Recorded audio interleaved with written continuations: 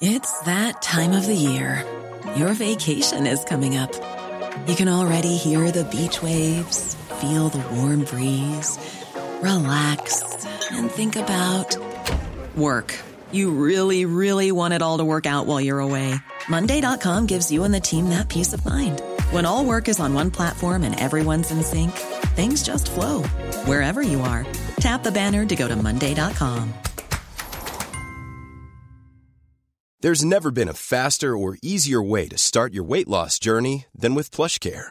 PlushCare accepts most insurance plans and gives you online access to board-certified physicians who can prescribe FDA-approved weight loss medications like Wegovy and Zepbound for those who qualify. Take charge of your health and speak with a board-certified physician about a weight loss plan that's right for you. Get started today at plushcare.com/weight loss. That's plushcare.com/weight loss. plushcare.com/weight loss. I was on my own, you have no idea. I'm taking more paracetamols than they've got beer in. That's it.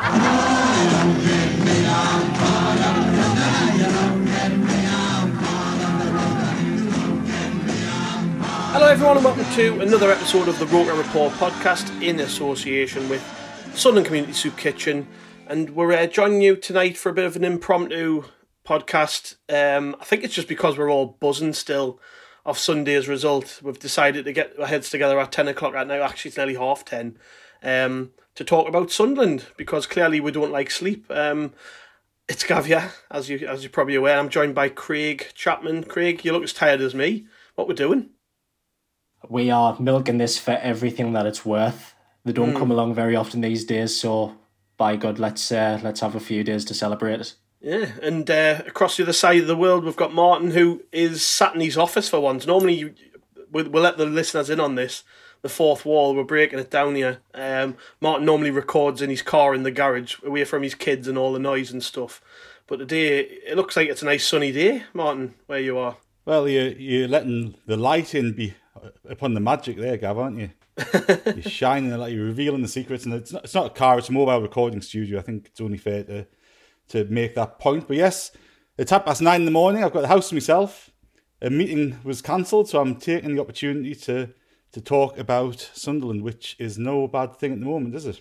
No, I mean, everyone listening has probably heard the post-match podcast with the lads after the game on Sunday. They were all a bit merry and pissed and enjoying themselves, but it was also a bit emotional. I think I'm probably past that point now. I'm not really emotional about it, but I mean, what a day, you know what I mean? I sat there wondering about it, like, what would it have been like if we had been there? But then on the other hand, it was still just a brilliant occasion, wasn't it, Craig? We haven't seen Sunderland win a game at Wembley in our lives. So to just see that, to witness the players celebrating in the manner they did, seeing the togetherness was enough for me. I think it's just it feels cathartic in a way as well. Like we haven't had many of them moments, have we, over the years? No, and I think you are right in that respect. I mean, we know for an absolute certainty that it's never ever going to be the occasion that we've always dreamt it to be. You know, you look back at those moments of McGeady equalising in front of 40,000 fans, and you know, you've got the flutter in the belly thinking you're going to win something. You've got the moments of Barini putting us ahead against Man City, and it's never ever going to compare to that. But what it does is it gives us just a bit of rejuvenation. It gives us a bit of hope, and it's almost like we've hit a hard reset over the past couple of weeks, and it's all of a sudden it's something that we can kind of use to sort of signal the rebirth of the club. And you're right, I mean, it was a bit of a different experience for all of us. I mean, Christ, the last time I was at Wembley, I was pissed as a fart. I downed a full bottle of gin and I ended up crying when Charlton scored the winner. And in comparison to that, I was sat in the sitting room with my 4-year-old little girl. I never touched a drink all day long, but, you know, just seeing like the smile on her face and even hearing the words "get in" come out of her mouth when we're lifting the trophy. I mean, that's something that's, you know, bred into all of us, and it's moments like that you'll treasure. And like I said, look, it's never going to be the same, but it's still a massive moment for us, and people can laugh, people can ridicule it, they can call it Mickey Mouse Cup. And I mean, Christ, I even seen, local journalists making comments that it's a trophy perhaps not worth celebrating, but it means everything to Sunderland fans just to see us win and lift that curse. So we'll take it for what it is. It's not the FA Cup. It's never ever going to be as big as that, but it's a start of something new. How did you spend the day then, Martin? I know you normally make the trip over, don't you? I came over the last time we got to the final against Portsmouth. I had a long weekend in London, which was good fun, apart from the result, obviously. But I probably would have come over this time as well if we'd all been allowed. But since I'm technically a prisoner in Australia at the minute, it's which is ironic given the history of Australia. It wasn't possible. But look, I think unlike you, Gav, I've actually been I've been watching the interviews back over the last 24 hours. I've been remembering lifting the cup. I've been looking at images of us lifting. I'm actually getting more emotional about it because it's funny because you get consumed in the game when you're watching the game, and for a lot of that game you were kind of nervous. I was a little bit frustrated. I'd hoped that we'd go out with a real sort of swashbuckling performance and stuff them 4 or 5-0 and really sort of turn it on. It wasn't like that. It's Sunderland. It's never going to be like that, is it? I think I was just deluding myself. It was, but the fact that we've managed to lift a cup, and that's the first bit of silverware of any form that we've lifted since we got promoted under Roy Keane, isn't it?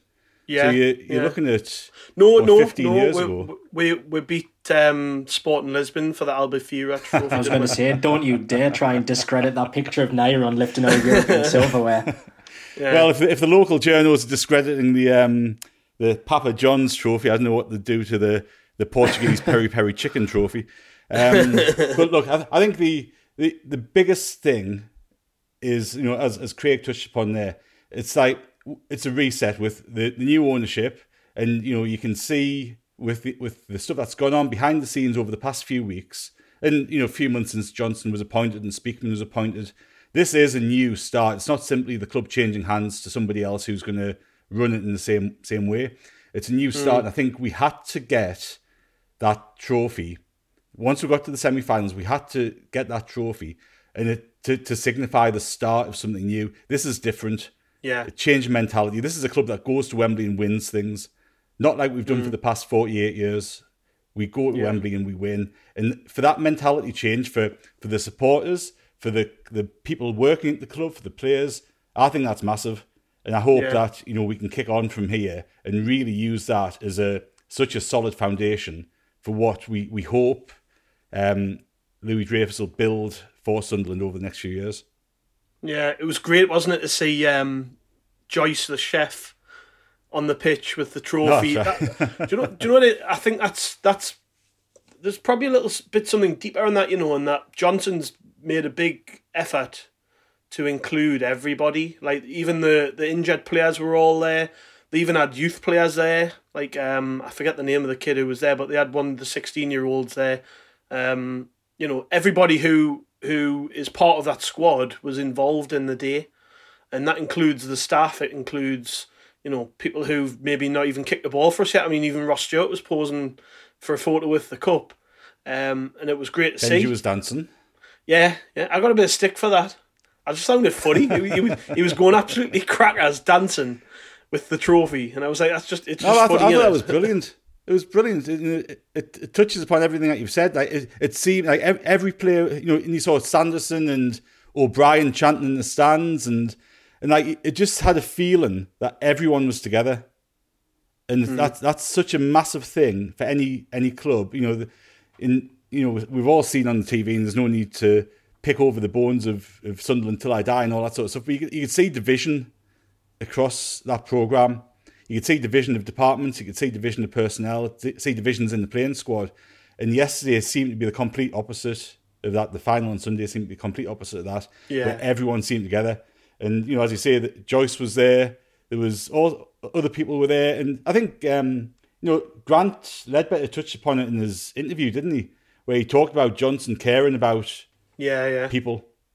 And it's such a massive concept. And I think, I can't remember the lad's name who you mentioned there, Gav, but the 16-year-old 6'2" striker from Blythe, who could be a potential star for us. Who knows? But I think that's something that Christian Speakman spoke about in a podcast before he was appointed at Sunderland, in terms of taking care of younger players and giving them exposure to the first team setup. And I think that, again, all these little bits we picked up on Sunday kind of speak to what we hope is, being attempted to be established behind the scenes. Yeah. Well, since we decided to record this podcast about, 15 minutes ago, and I didn't really know what we'd talk about, I thought, I'll sling a tweet up on the Roker Report Twitter account just asking for questions, and we've had about 8 million replies, so we're going to have to honour some of them, aren't we? We're going to have to answer some of these questions. So yeah, it's a bit of an Ask Us Anything. I do this sometimes on the Twitter account, and we get loads of responses anyways, so thought, why not? Let's do a bit of a pod, Ask Me Anything. I'm going to start off with a question from Graham Atkinson. Graham says, really impressed with how fluid our formation is under Lee Johnson. We often make a change 2 or 3 times in the game effortlessly, but if everyone is fit, what should be our preferred formation to see out the season? And it's interesting because we haven't really stuck to a way of playing. We did under Parkinson, regardless of who we played the same way. But under Johnson, it's been a little bit because we've, like Graham says, the fluidity's there. It's obviously in the way he coaches, but then on top of that, we don't really have many fit players, so we're kind of stuck in how we're meant to do it, aren't we, Martin? But actually, Craig, I'll throw this one to you then. So, what formation would you like to see us go with? It's a bit of a difficult one, isn't it? Because we've played kind of everything over the past few weeks, and I think the biggest compliment you can give to Johnson is, considering how stretched we are, is how good and reactionary he has been, and how he's got the squad actually buying into it. And you've got Luke O'Nien playing, kind of like in an attacking midfield role for a brief period against Doncaster, the MK Dons game in the EFL Trophy as well. Now all of a sudden he's left centre back. So it seems like he's got everyone buying into this, particular belief, like you will basically slot in anywhere, and they seem to be doing it seamlessly. It's good though that you mentioned about Parkinson as well, because you're right, he was very stuck in his ways. Regardless of who we played, it seemed to be the same formation every single week. And we got away with it for that, 8, 9, 10 game period from January to March onwards. But as soon as we got figured out, that was it. We had no plan B. Whereas with Lee Johnson, he's got so many kind of tricks up his sleeve. You look at the lineup every single week when the club put it up, and they always do the itemised, numbers down opposed formation. So you always sit there figuring it out at 2:00. What formations he actually playing today, and nobody ever tends to get it right. It's always something different. But I don't know really, because we haven't been spoilt with the luxury of having everyone fit back. And I suppose if you do, you're probably going to have to look to really play it to our strengths. So whether that be 4-3-3, whether you've got, say, Denver Hume bombing down the wing and giving it to McGeady, it's a really difficult one to answer, like I said, because we haven't say fully witnessed the squad being at full strength, and I don't think we will due to the nature of the injuries. But I wouldn't settle on a preferred one at the moment. I would just kind of hope that Johnson continues to be proactive in this approach. If something's not working, change it. Maybe not to the extent like Jack Ross did at Ipswich last season, where we had 3 or 4 formations or something like that in 45 minutes, just settle on something. But yeah, whatever Johnson's doing at the moment, it seems to work. So I put my faith in him to continue with that. Yeah, I don't really think I could put my finger on one formation. It's nice to see us doing different things, isn't it? Luke O'Nien question here for you, Martin, from Matt SAFC9. He says, would you keep Luke O'Nien at centre-half for the rest of the season after how well he's been doing? I think I'd keep him there for now, certainly, because he's been fantastic, I think. And it's one of those things, if it's not broken, why fix it? I think at centre-half, he gives that ability to bring the ball out of defence.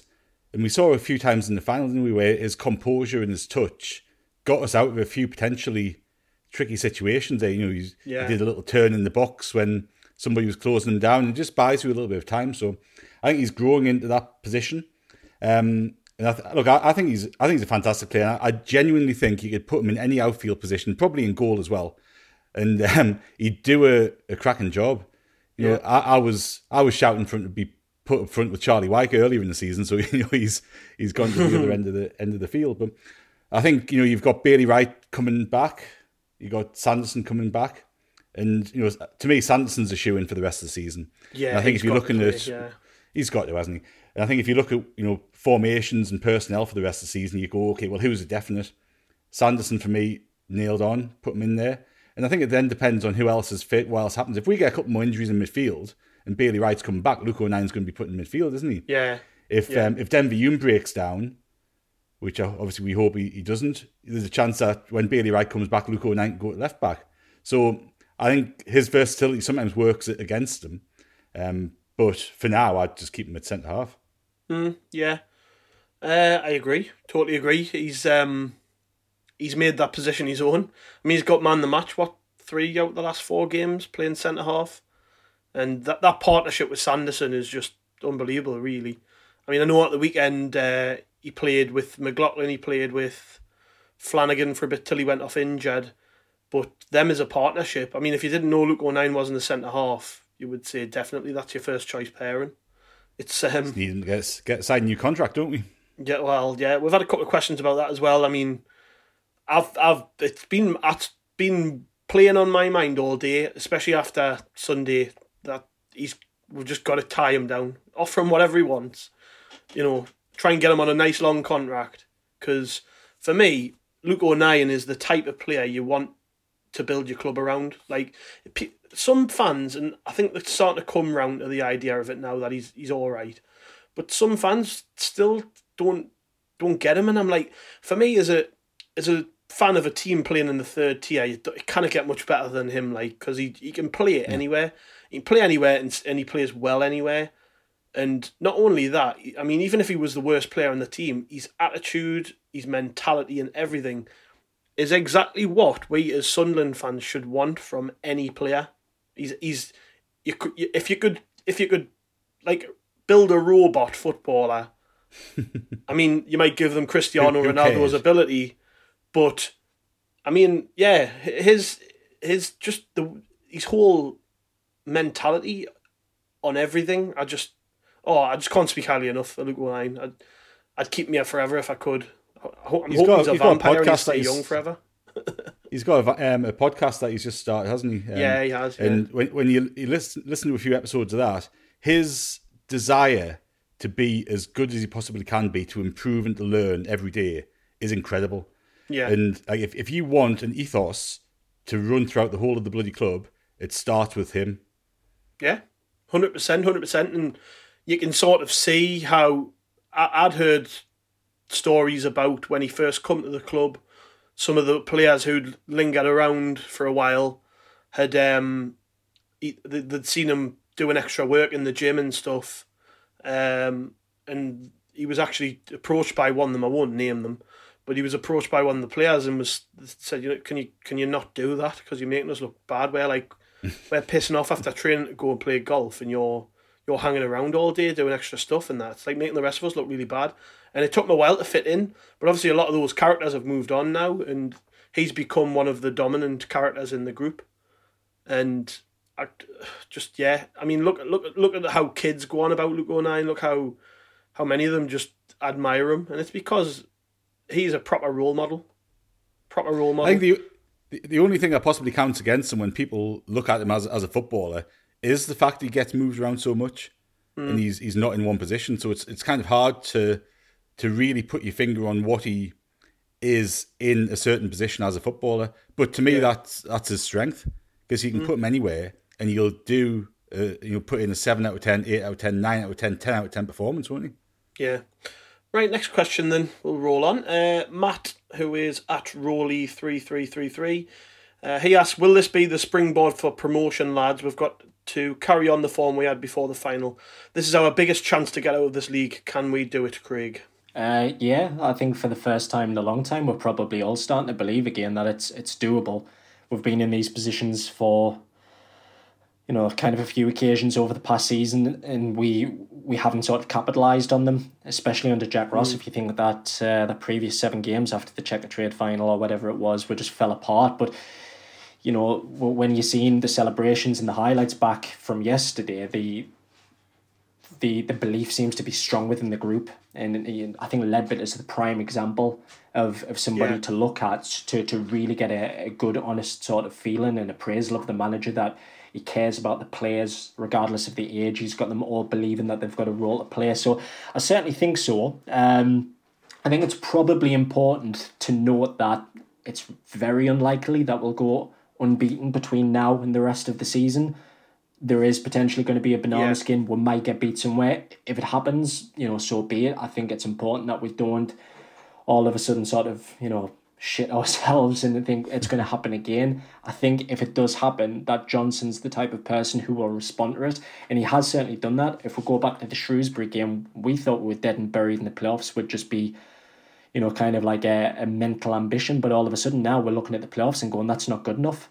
So we've proven over the course of the past 6-7 games that we're capable of doing it. We just need to continue it. If you asked us now for a prediction, I think we'll finish in the top 2. I think it's going to be a fight between us, Hull and Peterborough for the automatics. But the way of looking at it is we've just got to better their results. We've got to go to Hull, we've got to go to Peterborough. And if you get a result at either place, I think you're going to put yourself in a really good position. Yeah. I don't disagree with that at all. I think mentally, I'm in a better place as a fan than I have been in a long time. Like, I actually believe we can do it. There's been so many false dawns while we've been in League One, where we've went on 2 or 3 game runs, and we've been like that first season under Jack Ross. It was literally in our hands with 6 games to go, and we threw it. But even then, I didn't feel like we could do it. Everyone sort of expected us to chuck it, and we did. And right now, it just seems to be a different feeling about the group, about the players. Mentally, they're in a very good place. And I'll come back to this because I've mentioned it before. But I remember listening to a podcast with Luke Steele, who was at Barnsley when Johnson was there. And he said he's never played for another manager as good as Johnson for getting the dressing room going, like before a game, getting everybody fired up for it. He said he's the best manager he's ever had for it. And that sticks in the back of my mind all the time, because you've got some big characters in there now who will love that style of management, particularly since the last manager was the complete opposite. You can't imagine Parkinson being like that. It's all just starting to come together at the right time. Players coming back fit from injury. Like you mentioned Hume earlier on.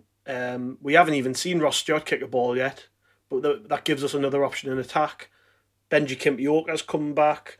You're going to be able to, you know, play Winchester hopefully more regularly. He's looked all right recently. So there's lots to be thankful for. There's lots to be excited about, and I think it's all just coming together at the right time. You see, that like Lincoln losing George Grant for the season, Portsmouth's manager getting sacked, Charlton have lost Bowyer today. Like, things are going on at other clubs while everything seems to. We are the one club with a bit of momentum. So we've got a tough run in, haven't we? We've got a really tough run in. But we have, but that puts it in our hands, doesn't it? Because we've got to play everybody above us. That's it. Yeah. And I'm not scared of anyone in this league. This is the worst League One there's ever been while we've been down here. There's nothing to be fearful of. The key to it for us, I think, is just keeping McGeady fit. Yeah, absolutely. Like, he's played for somebody who's not played football for 12 months. He's played a hell of a lot of football in 3 or 4 months, hasn't he? And we saw on Saturday or Sunday, he doesn't need to be whipping in crosses every 2 minutes to get in Charlie Wagg's head. He just, one moment of magic makes all the difference.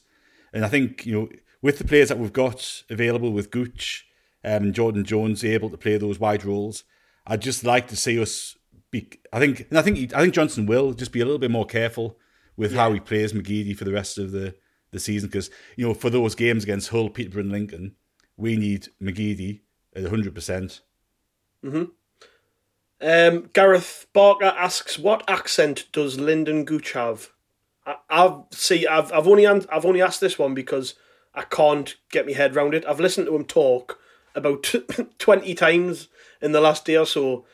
I don't know what he sounds like. He called himself a mongrel. I think that's probably accurate, isn't it? It's like a little bit Irish, a little bit Mackem, a little bit American, then something else thrown in there. It's got a bit of everything, hasn't it? I can't put my thumb on it. No, trying to think what he sounds like. It must be really confusing when you're around him all day, every day, when he's talking to you. That accent bouncing around. I mean, you must have lived over in Australia a while now, Martin. We can still tell where you're from. I mean, he's been here. Mine hasn't faded too much. No. My sister, right? My sister would spend 2 minutes talking to somebody who's Scottish, and for the next half an hour she'd be talking Scottish. Yeah, like when we were kids, if she went to Middlesbrough, she'd come back speaking like a borough person. And it's like, what are you doing? But some people are just like that, aren't they? They soak up the accent, and then they kind of just get it. And it's obviously, that's the case with Lyndon Gooch, and it's obviously stuck with him for forever. It's weird though, isn't it? Yeah, really weird.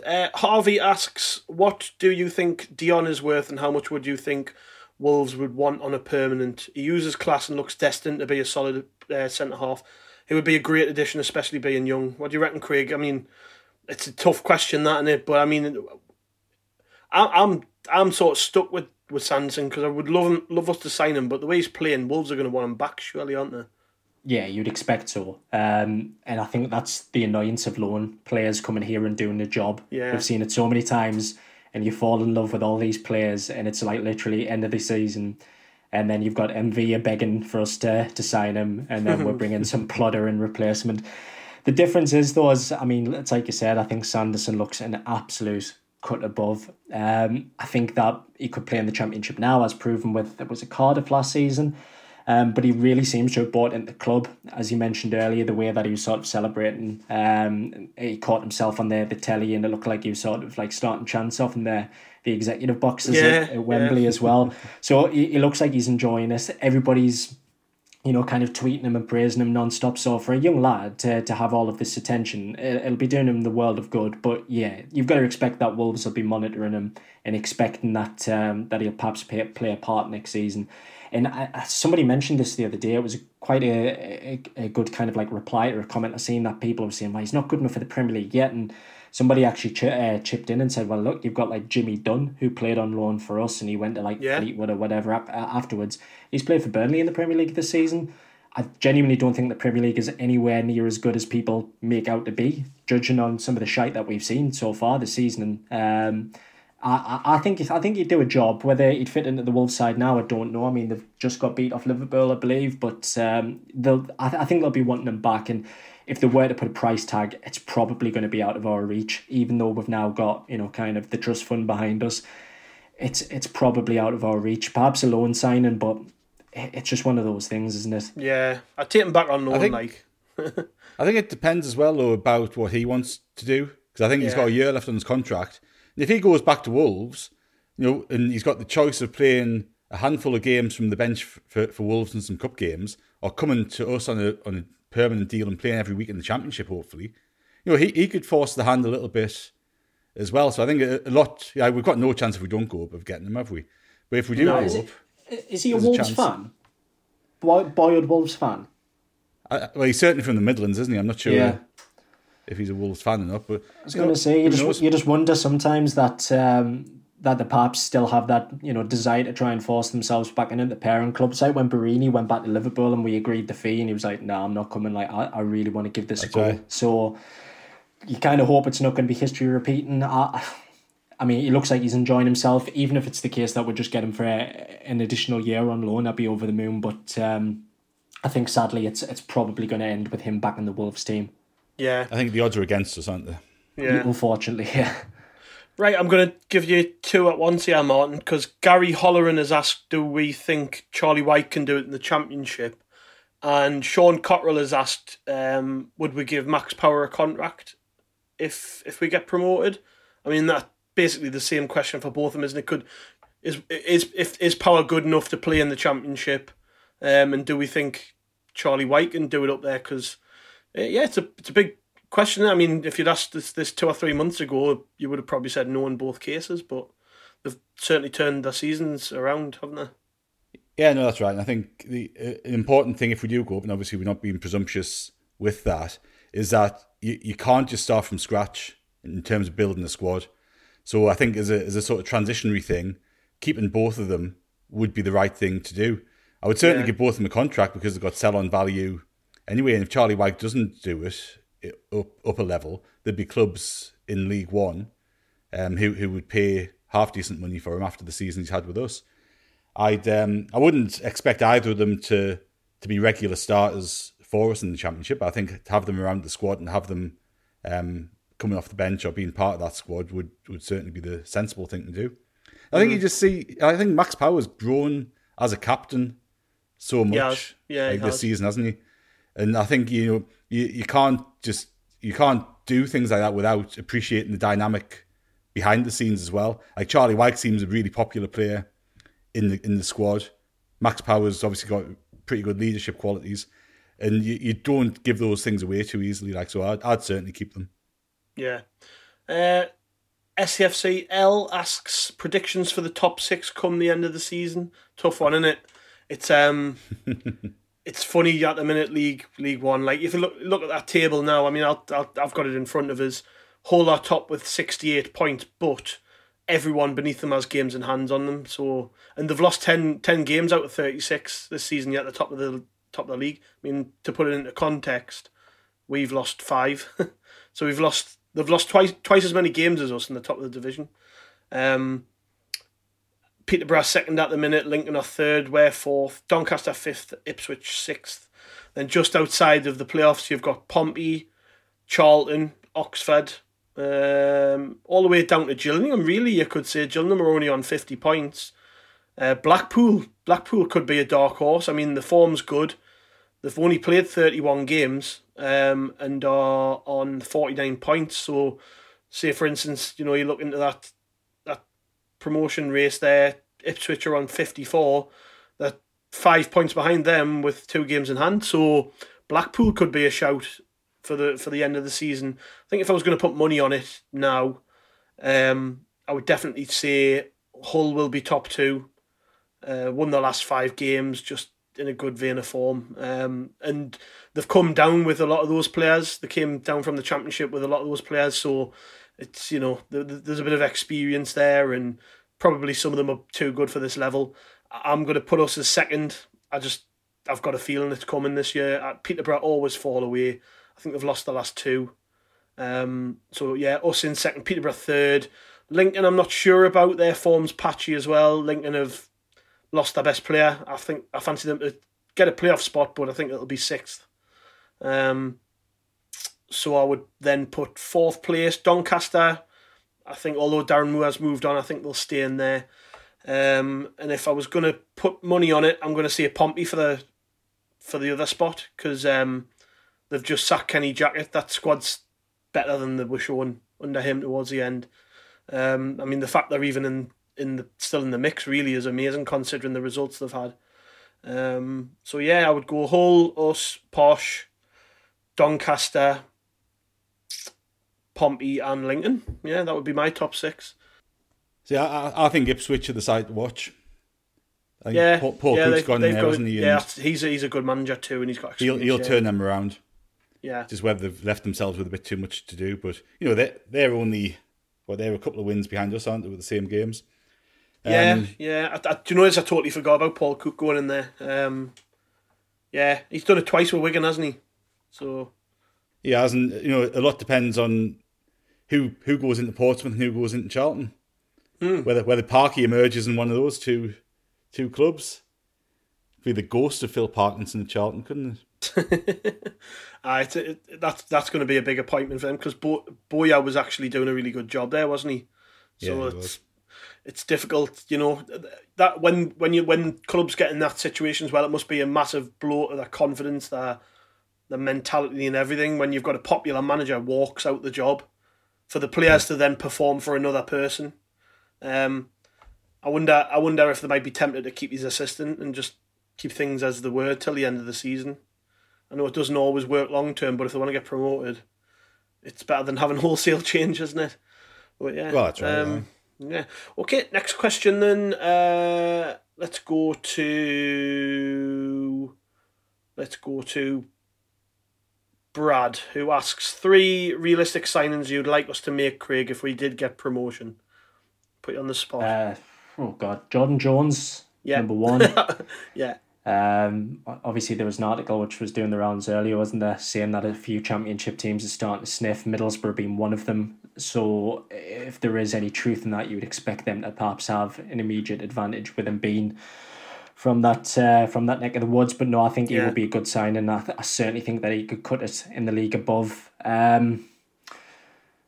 mean, other than that, you just really don't know what we're going to be looking at and where we're going to be looking at, because we kind of pulled Winchester and Ross Stewart out of thin air, and they talk about kind of like the data and analytical approaches. So you'd expect it to perhaps be maybe an unknown or somebody sort of fairly cheap, perhaps with an eventual resale value. But I think realistically speaking, if I was to be looking at where I would like us to strengthen, is we're probably going to need a better fullback, because the expectancy is that Callum McFadzean is not going to get a contract next season. So with Denver Hume and his injury troubles, you're going to want somebody to compete with that spot.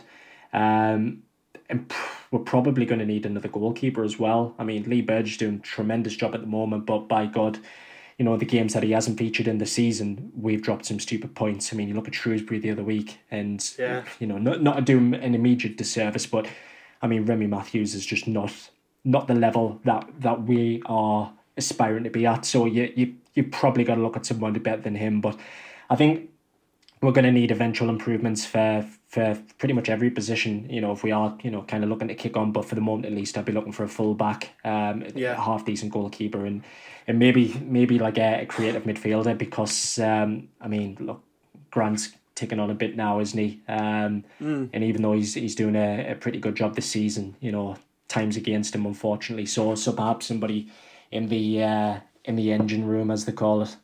Yeah. All right, this will be the last question, and before we move on to the looking ahead to Accrington, Joe Gorman asks, is anyone else still slightly pissed? I'm definitely hungover. It's the worst hangover I've had in years.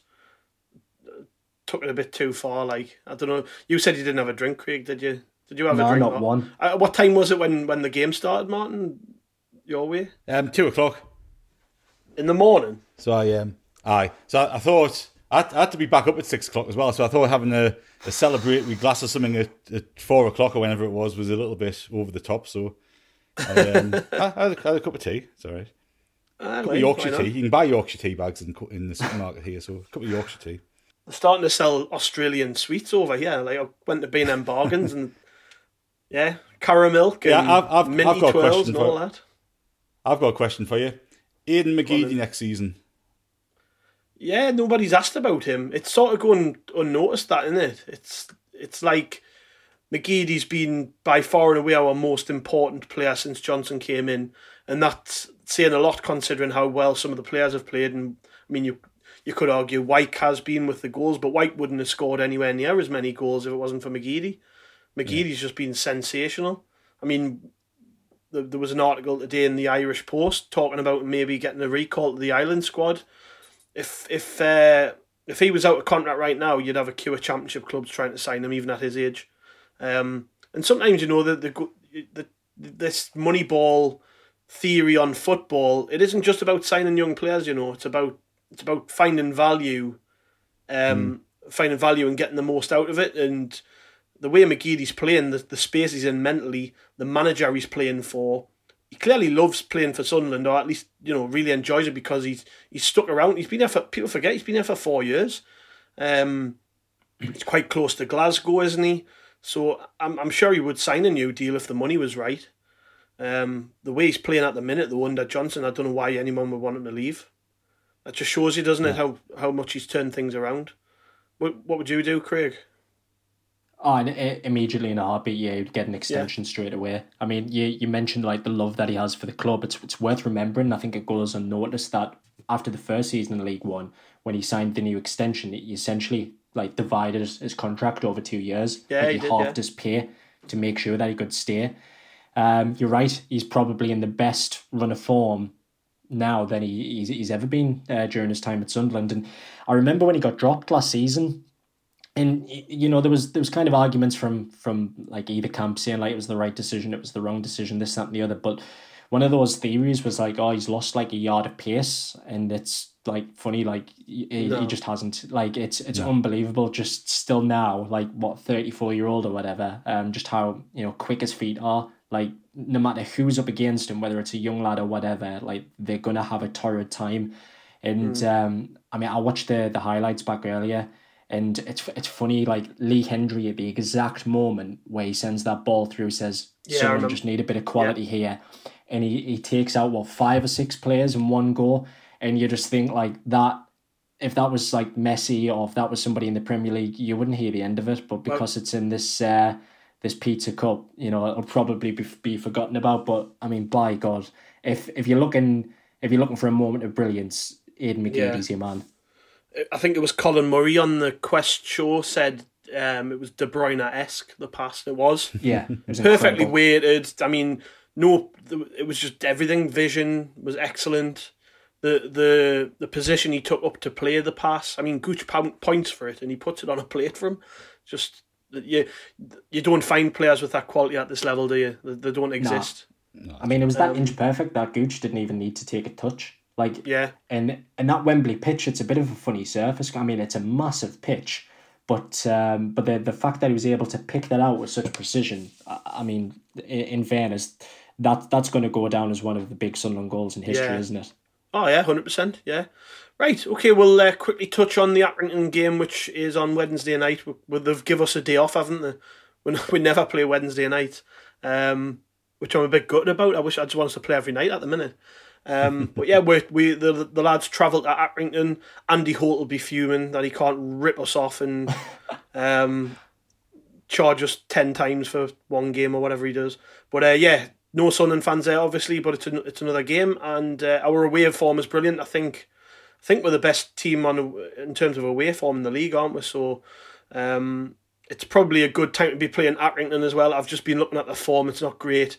They were right up there for a while. I mean, they're not far off. They're only 4 points off the playoffs, but they were right in the mix, weren't they? And the form sort of tailed off in the last couple of weeks, really.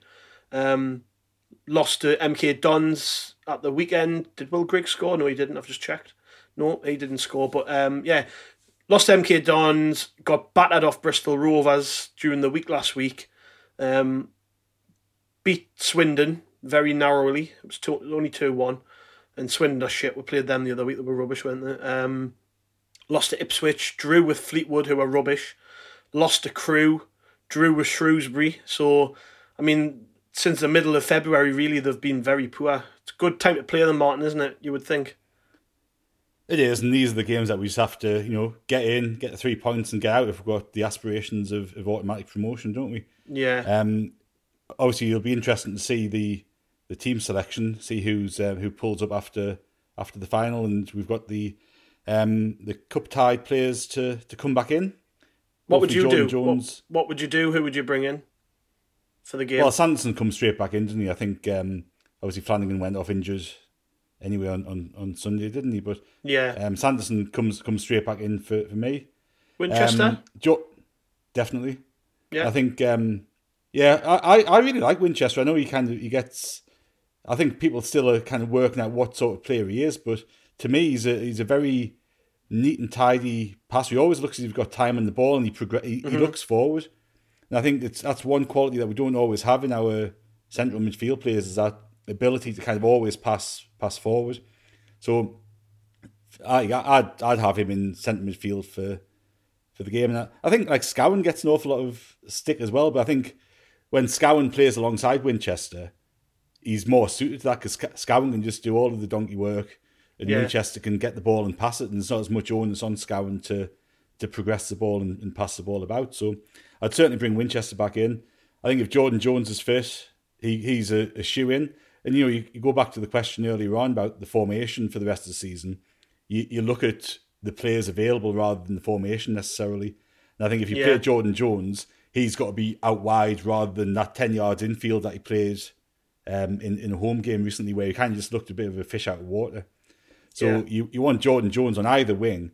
On the left, he can cut inside. On the right, he can put some bloody awesome crosses in, can't he? That ball in he put in for Wyke the other week was just superb, wasn't it? Yeah. So to me, like, Jones comes in. You again, going back to my earlier point, you'd question whether playing McGeady for the full 90 on Wednesday is a smart thing to do with Lincoln on Saturday. But yeah, I'd certainly bring Sanson back in and Jones back in, Winchester back in. Yeah, I think we looked pretty flat, to be fair, Craig, on Sunday, didn't we? It was slow. I don't know what. I know people sort of forget that because it was such a great result and a big achievement, really. But the actual performance wasn't great on Sunday, and that'll be playing into the managers thinking, won't it? I would think so, yeah. And it's funny that you mentioned that. I think like the sort of hysteria of the day, like sort of, you know, kind of just puts that at the back of the mind. I was listening to Top Flight Time Machine earlier, and Andy Dawson said the exact same. Like Sam Delaney questioned him and said like, what was the performance like? And he said it was shit, but it didn't really matter. And that would win the game anyway. But I think you're right. I think that there is a lot of tired bodies in there, and a massive tin hat on. But I think I'd probably actually take Aidan McGeady out of the starting 11 for this. I think Jack Diamond, when he came into the side yesterday, has probably done enough to warrant a start, especially in the way that he was able to say like get us out of, you know, really dangerous positions. He was carrying the ball forward like 30, 40 yards at a time, and he was buying obviously like cheap free kicks that they were giving away. So I think he's probably done enough to deserve a start. I think obviously we've probably got to keep a watchful eye on the weekend as well. So squad rotation is going to be crucial here. I think everybody in terms of our big hitters will probably make an impression perhaps from the weekend for who starts. But I take McGeady out. Like I said, controversial, I know. Maguire would probably get another go, and that's mainly just because we're short on bodies now. But it'll be interesting to see what condition Ross Stewart's in, because the expectancy is you know, if he's made the squad, then perhaps he should realistically be fit enough to have some involvement. Benji Kimbayoko played for the 23s today, so is that going to be too much for him to have him back in the squad for Wednesday night? But it's interesting you say that, Craig. Actually, like I thought Stewart might have played today in that 23s game. Like, well, why not? So he's obviously been kept back for something, isn't he? I'm not sure. John, it feels like sort of because Wyke's been so successful, Johnson's held off sort of rushing Stewart into the action, but he's got to play at some point, hasn't he? You know what I mean? I was trying to think about it earlier. We're in the middle of March. We haven't seen the lad kick a ball. I mean, under like usual circumstances, but at Sunderland, like I'd say usual with quotation marks here, we would probably be struggling. And you would be sat here going, well, where's Ross Stewart? We've paid all this money for him and he's not played. But obviously everything's been going great and we haven't had to do that. And White got battered a bit on Sunday, didn't he? He had cutting his head, and their defenders were ploughing through the back of him. Like, so whether he's got a bit of a knock or whether he's in need of a rest before Saturday or what. But as you say, like Stewart's absence from the under 23s today suggests he's going to be certainly part of the squad on Wednesday, isn't it? Yeah, I think the same might apply to Dan Neil as well. I think he's perhaps gone quiet over the past couple of weeks. Like his involvement sort of really sort of decreased. But I think he's going to play an important part going forward as well. And you would expect maybe Wednesday night's the type of game that he might excel in. That especially if we're going to be on what you would expect maybe the front foot. We've went down here. We've scored 3 goals on 3 separate occasions. So I think the expectancy is we're going to go into this game as favourites. We have to win this game. And if you want somebody who's young and energetic and going to get at them, then maybe he's the type of person to be involved. So we're going to need to freshen it up to ensure that we keep obviously everybody 100% fresh. Because I think from now to the end of the season, it's Saturday midweek every single week. So a lot of football. We've actually got a week. This is the first week break we get after Lincoln. So we don't play midweek next week. We've got Lincoln Saturday, and then we've got a full week off till we play Bristol Rovers, which I can't remember the last time that happened. No. So I think you're right. They've got to pour everything in these next 2 games, and then finally take a breather after Lincoln, because Lincoln's such a massive game. But we'll preview that next week. So score predictions. Then I'm going to bother you for. Go on, Martin. You're looking dead behind the eyes there when I asked that question. For anybody who's keeping up with the score predictions on the website, I am Diabolical Predictions, so don't put any money on what I go for. But as Craig said, we've scored 3 in the last few occasions at Accrington. I would expect us to do the same. I think 3-1, get in there. Ross Stewart hat-trick, there you Yeah, wow. Ross Stewart hat-trick. Go on, Craig, then what do you reckon? I'll go 2-1. We'll go with the usual suspects. We'll go with Wyke and McGeady if he is to have involvement, which you would expect. I fancy us to win 3-1. We've got to concede a goal at some point. We can't keep all these clean sheets up. It's going to be against someone shite, isn't it? Do you know what it is, actually? We've kept 4 clean sheets on the bounce. I didn't know that until I've just seen.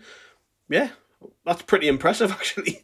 I tell you what, like since Burge came back in after that Shrewsbury game, he has been fantastic, hasn't he? Yeah, absolutely. He deserves a lot of credit. A lot of people give him man the match on Sunday, and he would be man the match on Sunday. Yeah.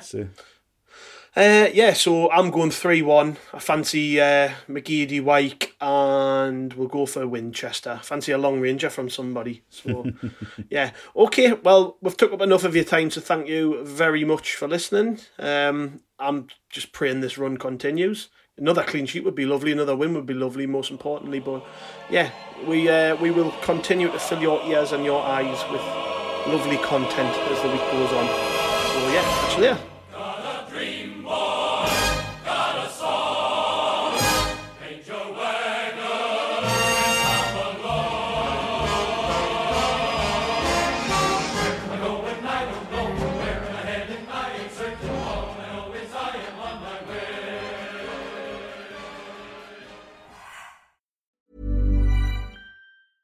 Cool fact, a crocodile can't stick out its tongue. Also, you can get health insurance for a month or just under a year in some states. United Healthcare short-term insurance plans, underwritten by Golden Rule Insurance Company, offer flexible, budget-friendly coverage for you. Learn more at uh1.com.